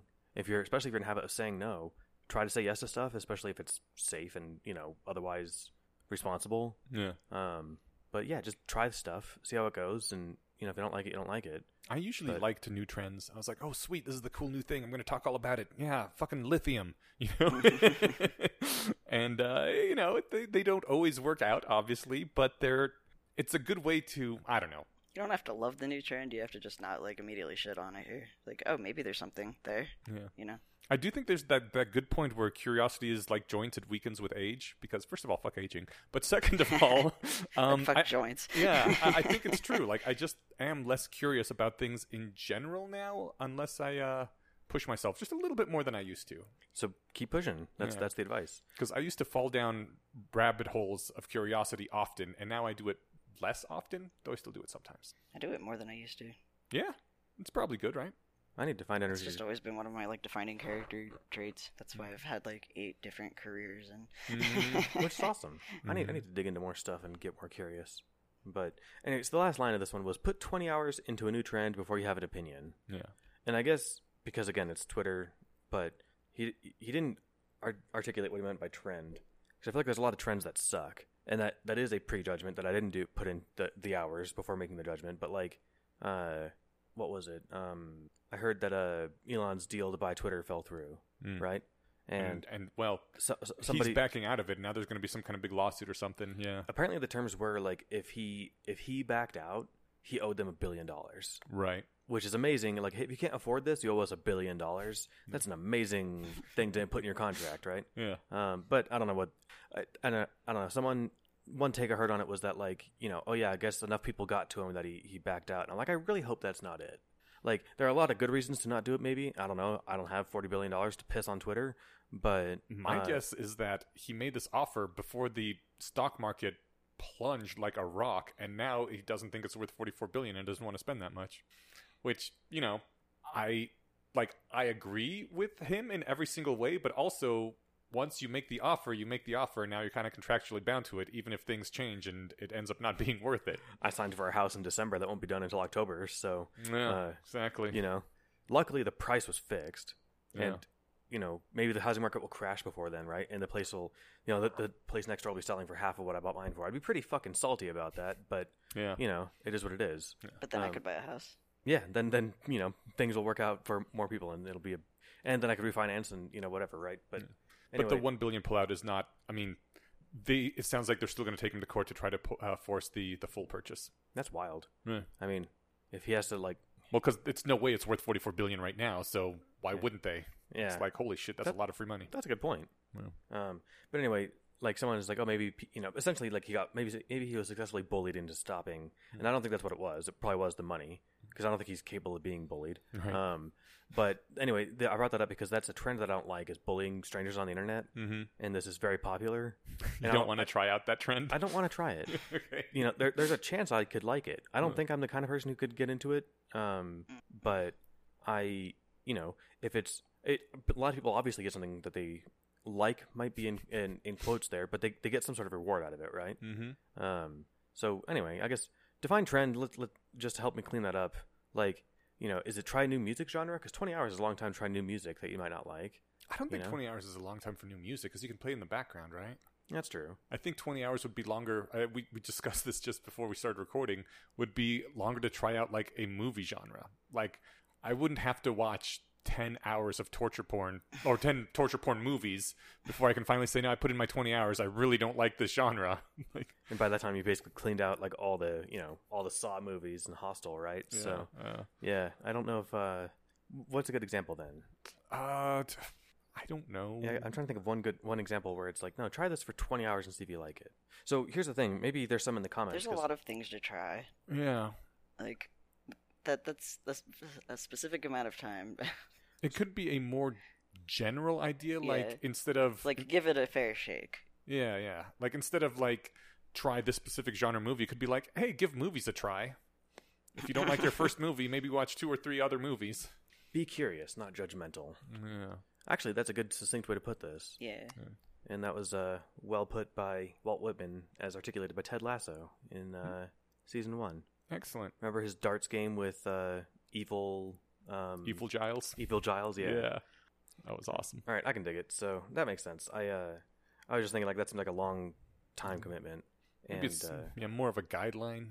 Anyway, I do like the one person in there said, assume that your first thoughts on new trends are wrong. Because I needed to hear that too, you know? I don't want to be dismissive of things that before I try it, you know? Yeah. For example, you had to sell me pretty hard. Well, we're already in the book, but, you know, like there was relationship dynamics in Worth the Candle. And I'm like, this is going to suck. I hate relationship drama in books. And now I'm like super invested. So, you know, try it before you knock it. Yeah. All right. So that brings us to the end of Getting Lucky. This was George Mack on Twitter. And we'll link to the Twitter thread. We'll link to, at the bottom, he links to, a link to sign up for his newsletter. Clouds and Dirt is the name of the newsletter. Cool. this was good. I like this advice. I think it's overlooked by people. They're like, oh, you just got to get lucky. There's nothing you can do about that. You still do got to get lucky, but you can improve your odds. Yeah. You can draw more samples from the long tail distribution. I think we talked about this way back in the day, but I've had this tab open ever since on things you're allowed to do. Mm-hmm. And I think I can throw this to you. We'll put it in the show notes again. But it's just random shit. You know, if you want to learn stuff, hey, you're allowed to hire a researcher or like email an expert and just ask, right? Mm-hmm. It's just a short bullet point list of little things like, by the way, this is an option. You know, have you considered? And these are other ways to like increase your luck, right? I don't think we ever. I don't remember this. No, talk about this. No. All right. Well, then I'll just send it to you guys now. But we should, if you want, we could do an episode about this at some point. I'd be down to do an episode about it. All right. So eventually we'll follow up and talk about. Maybe I don't know where I found this then. Any final thoughts about getting lucky? It seems like almost all of these kind of have a built-in, but like within reason caveat. Yeah. If you're going out to a bar like every night, or like, you know, constantly just saturating yourself with social events, like you're probably defeating the purpose, and you can pull it back a bit. The analogy of defective altruism and scrupulousness now actually is relevant again, because if you do that if you do the up to 11 for a month, you're just done, right? Mm-hmm. So you actually got to pace yourself and sustain this for decades. Yeah, and it can be easy to get discouraged from doing it. I'm like getting slowly back into being able to do social things beyond just be on this podcast once every 2 weeks. Like, and it's like a muscle you do have to flex. I think I tried I have money now. I can jump right back into my old routines. And nope, gotta work back up to that. Yeah, I think everyone's probably a bit rusty after, you know, the plague years, right? Mm-hmm. I mean, I remember getting out to go somewhere after a few months, and I'm like, oh, I'm not as good at driving as I used to be. You know, it took a few minutes to get back into but I was like, I definitely remember my first social event after the lockdown period. Which one was that? Was it a meetup or was it? It was an outdoor meetup actually. Yeah. Because we were still like, let's not brush things, but yeah, it was an outdoor meetup, and it was like after a year and a few months. Yeah. And I was like, wow, I haven't seen you people in a long time. I have forgotten how to talk. How about that local sports team? Right. Having weather, yeah. Yeah. Well, we got a couple quick less wrong posts. Oh yeah, that's right. But they're really fast. Okay, yes. I was One's one line, and the amazing virgin pregnancy is imagine that this was, you know, Mary covering up infidelity, and it's just a short little kind of like, he writes it in the style of like play dialogue, but it's really funny. And it's like, oh, this won't be a big deal. Blow over in a couple months. It's a very fun fanfic. It was a big deal. Yeah. What's fun is I think the historicity of the word might be Alma. Which word? I think in Greek, Alma that's what like can be interpreted as like maiden, which can be young woman or like virgin. Yeah. Virgin often meant just young woman, because basically once you reached reproductive age, you weren't going to be a virgin anymore anyway back then. Right. So, yeah, they used to use the word maiden as a synonym. Yeah. Mm-hmm. So I think that but I think the Greek was even more ambiguous, and that's where that word was translated from. Right. And so what's funny is that like the virgin pregnancy thing is like, so this conversation might have happened and it might have gone down like this, right? I mean, I don't think there was ever something like this that actually happened in history. Later interpolation. Once Jesus was known to be divine, that's when the virgin thing became a thing. I have heard often that historically, you know, Mary's portrayed as like being in her 20s, and historically she probably would have been like 13. Yeah. There's no way you're still a virgin in your 20s back in that time. Well, Joseph was like older. Yeah. So uncomfortable.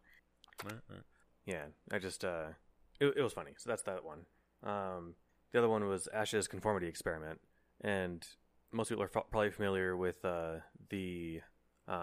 you know, hey, here's 3 lines on a graph, and tell me which one's longest. So I'm going to go down the row, and you get 7 wrong answers, and then it's your turn, and you're like, the wrong answer they all gave, and that turns out people did that like what, a high percentage of the time. So 37%. It doesn't say how many times this was run, but 75% of the subjects in the experiments gave a conforming answer, so saying the wrong answer that everyone else said, at least once. Right. At least once makes me think this was a thing that was run multiple times with the same people. Yeah. They did it multiple times with the same group of people going down, and then I think 5% of them said the wrong answer every time or something. Okay. And it said a third of them A third of them conformed more than half the time. Right. But also, saying that 3/4 of them gave a conforming answer at least once means that 25% of people never did. They're just like, I don't care what you 7 stupid fuckers have to say. That one is the longer one. Yeah. The Wikipedia page on this is pretty comprehensive, too. So, How to find the disagreeable person. But here's the question that we always have to ask about social experiment posts Drum roll, please. Yeah, in 2007, because this was pre-replication crisis. Does it replicate? yeah, that's why I went to Wikipedia rather than looked at this post. Okay. Because it doesn't say it replicates, but it does. Like, it doesn't come right out and say this survived the replication crisis. Mm-hmm. But this has been repeated a bunch, and it's, structures for other interpretations of studies and stuff. So it seems sound. The first thing I did was Google, did it replicate? Smart. And I have linked the first 5. Yes, the first 5 links I got from that. The first one was, yes, it did replicate, but it's a video, but it was also made for a news show on TV, so they may have massaged it, yeah. The second one was, yes, it does replicate, but it replicates less often for men. And this is actually something that was brought up later in the post, so I put all this before I kept reading the post. Third one was, no, it did not replicate. This one, only 1 out of 360-something times did someone conform. But this was also done entirely on STEM undergrads, which, as we will read later in the post, that was actually a predictor of being less likely to conform. Next one, did it replicate? Yes, if women. No, if men. Also mentioned later on. Apparently, men are more likely to be disagreeable. Mm-hmm. Finally, does it replicate? Yes, but more often if you're younger, more often if you're less socially prominent in the group, and more often if the people saying yes are your friends rather than strangers. Which all stands to reason. It does. I agree. Intuitively it does, but Eliezer, the rest of the post is him saying, why does this stand to reason? And I guess that's why we go on to the rest of the post. The main thing he says... And if you have good friends, if you cultivate a good atmosphere, yeah. you will be the one who's fine saying, I disagree with all of you, and you won't be worried about them judging you harshly. That was an earlier piece of advice. Just, if you don't know, go with what your friends are saying. Yeah. So... Yeah. Just want to make sure, I'm shilling for the rationalist community. Yes. If I disagree with everybody at the meetup, they'll be like, oh, that's curious. Why? Yeah. Not, you fucking moron. Yeah. At the last meetup, there was some discussion of a touchy political nature, and there was nobody being like, oh, you fucking idiot or anything. It was just like, that's interesting. Why do you think that? And there was a little bit of talk about that. I missed the meetup. I had a rather severe headache. Wait, I don't know. I had a stomachache and a headache Thursday and Wednesday last week. Oh, man. I was sick, too, last week. I feel like a lot of people were. Womp. But it was like a weird... Like, I tested for COVID. It wasn't that. Some friends did the same. Oof. Some coworkers were out. It was like just a weird week.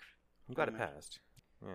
But yeah, Eliezer points out the Alman Agreement theorem that other people's beliefs are actually often legitimate evidence.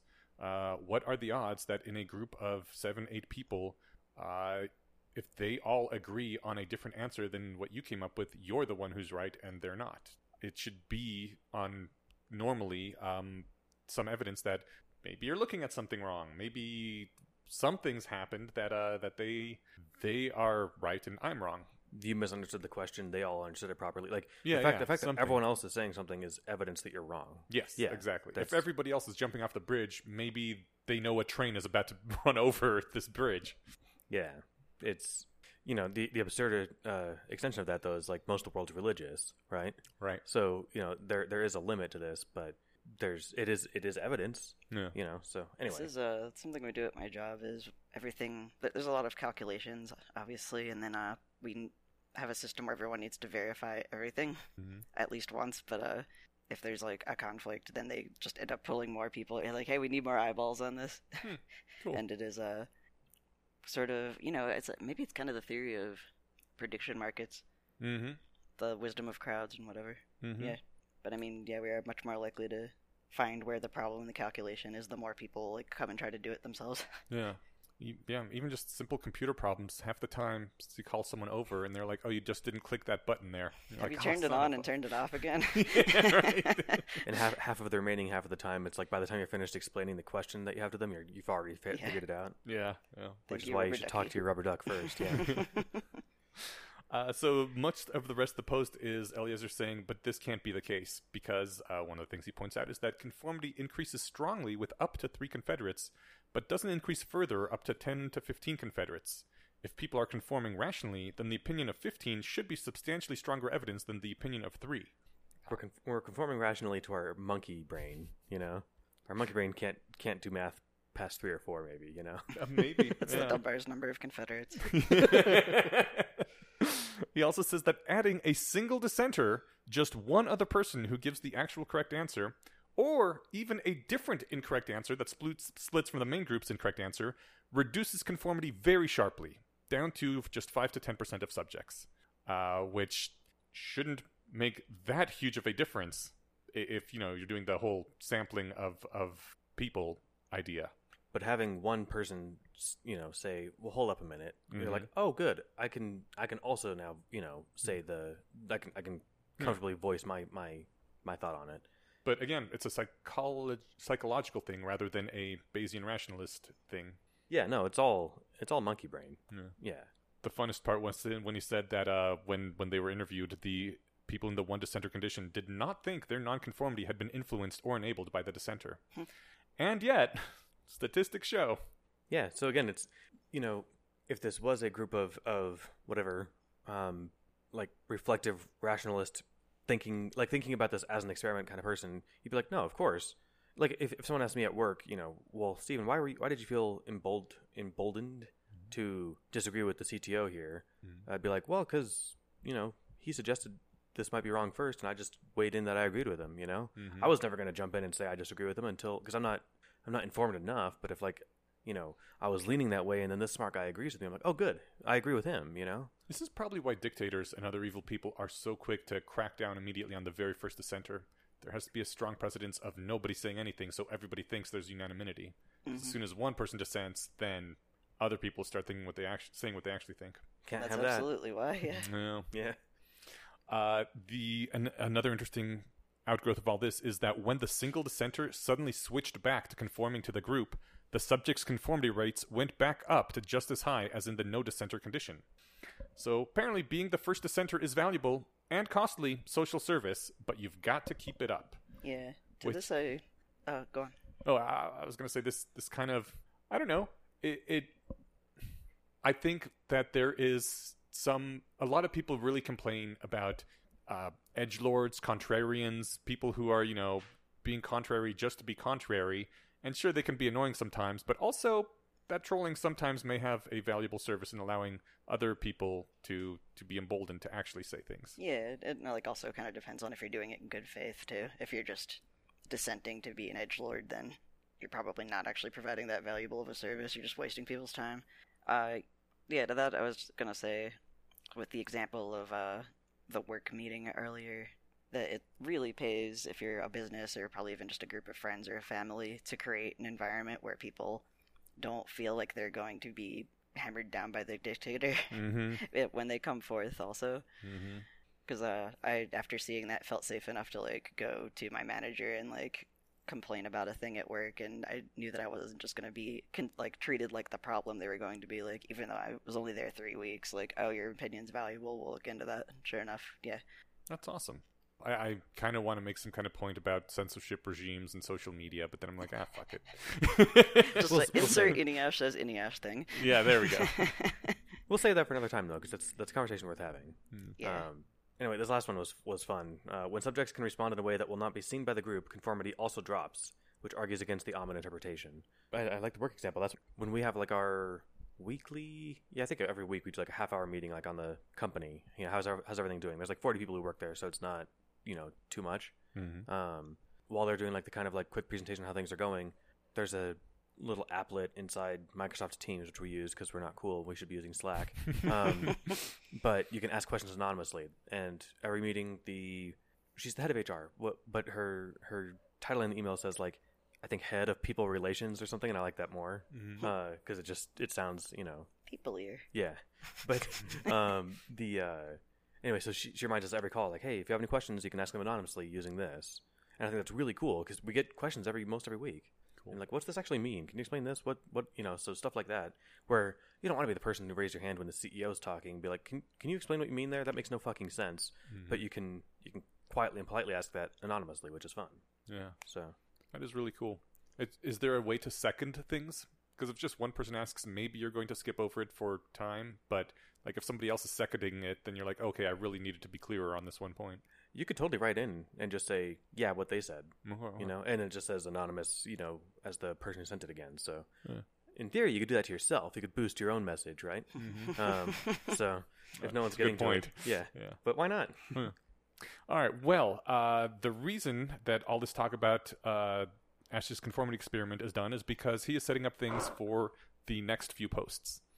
The next 2 posts we're going to be reading for next episode are On Expressing Your Concerns and Lonely Descent. Fun on a bun. Yeah. Should we thank the patron? We should. All right. I feel like I haven't gone in a while. This week's special patron shout out goes to Alvaro Fernando.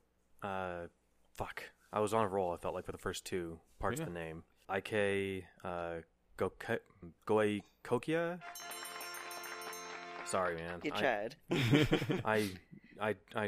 You rock Alvaro, I can say. And we're on a first name basis. I'm Steven. Nice to meet you. Excellent. You're crushing it. We appreciate it. My inability to my lack of culture and inability to correctly pronounce things is a me problem, not a you problem. But if Steven ever meets you at a party, he will gladly introduce you to other people using just your first name. Yes, and you can please correct me when I get it wrong. So This is Al. yeah. This is a good buddy, Al. Yeah. Anyway, thank you, Alvaro. Your support means a lot. Keeps this thing going. We're still working on cool new mic setups and doing science with those, and it's great. So thanks. We appreciate it. Yeah. We appreciate everybody's help. I'm out of brain juice. Introduce us to your friends. Yeah, exactly. And we will do the same to you. It makes us feel lucky. Yeah, something that was bad. Yeah. Yeah, I think We're so lucky to have you all as listeners. Aw. That's actually literally true. We're all tired, I think, so Yep. good night, everybody. Yeah, thank you very much. Till next time. All right, bye.